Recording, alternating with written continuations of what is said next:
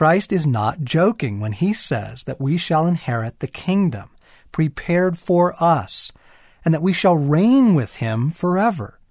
We will take the position for which we have been uniquely made, and we will rule as he does, meaning with creativity and power. As Romans chapter 8, verses 19 and 20 say, the created world itself can hardly wait for what's coming next.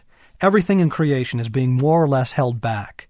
God reins it in until both creation and all the creatures are ready and can be released at the same moment into the glorious times ahead.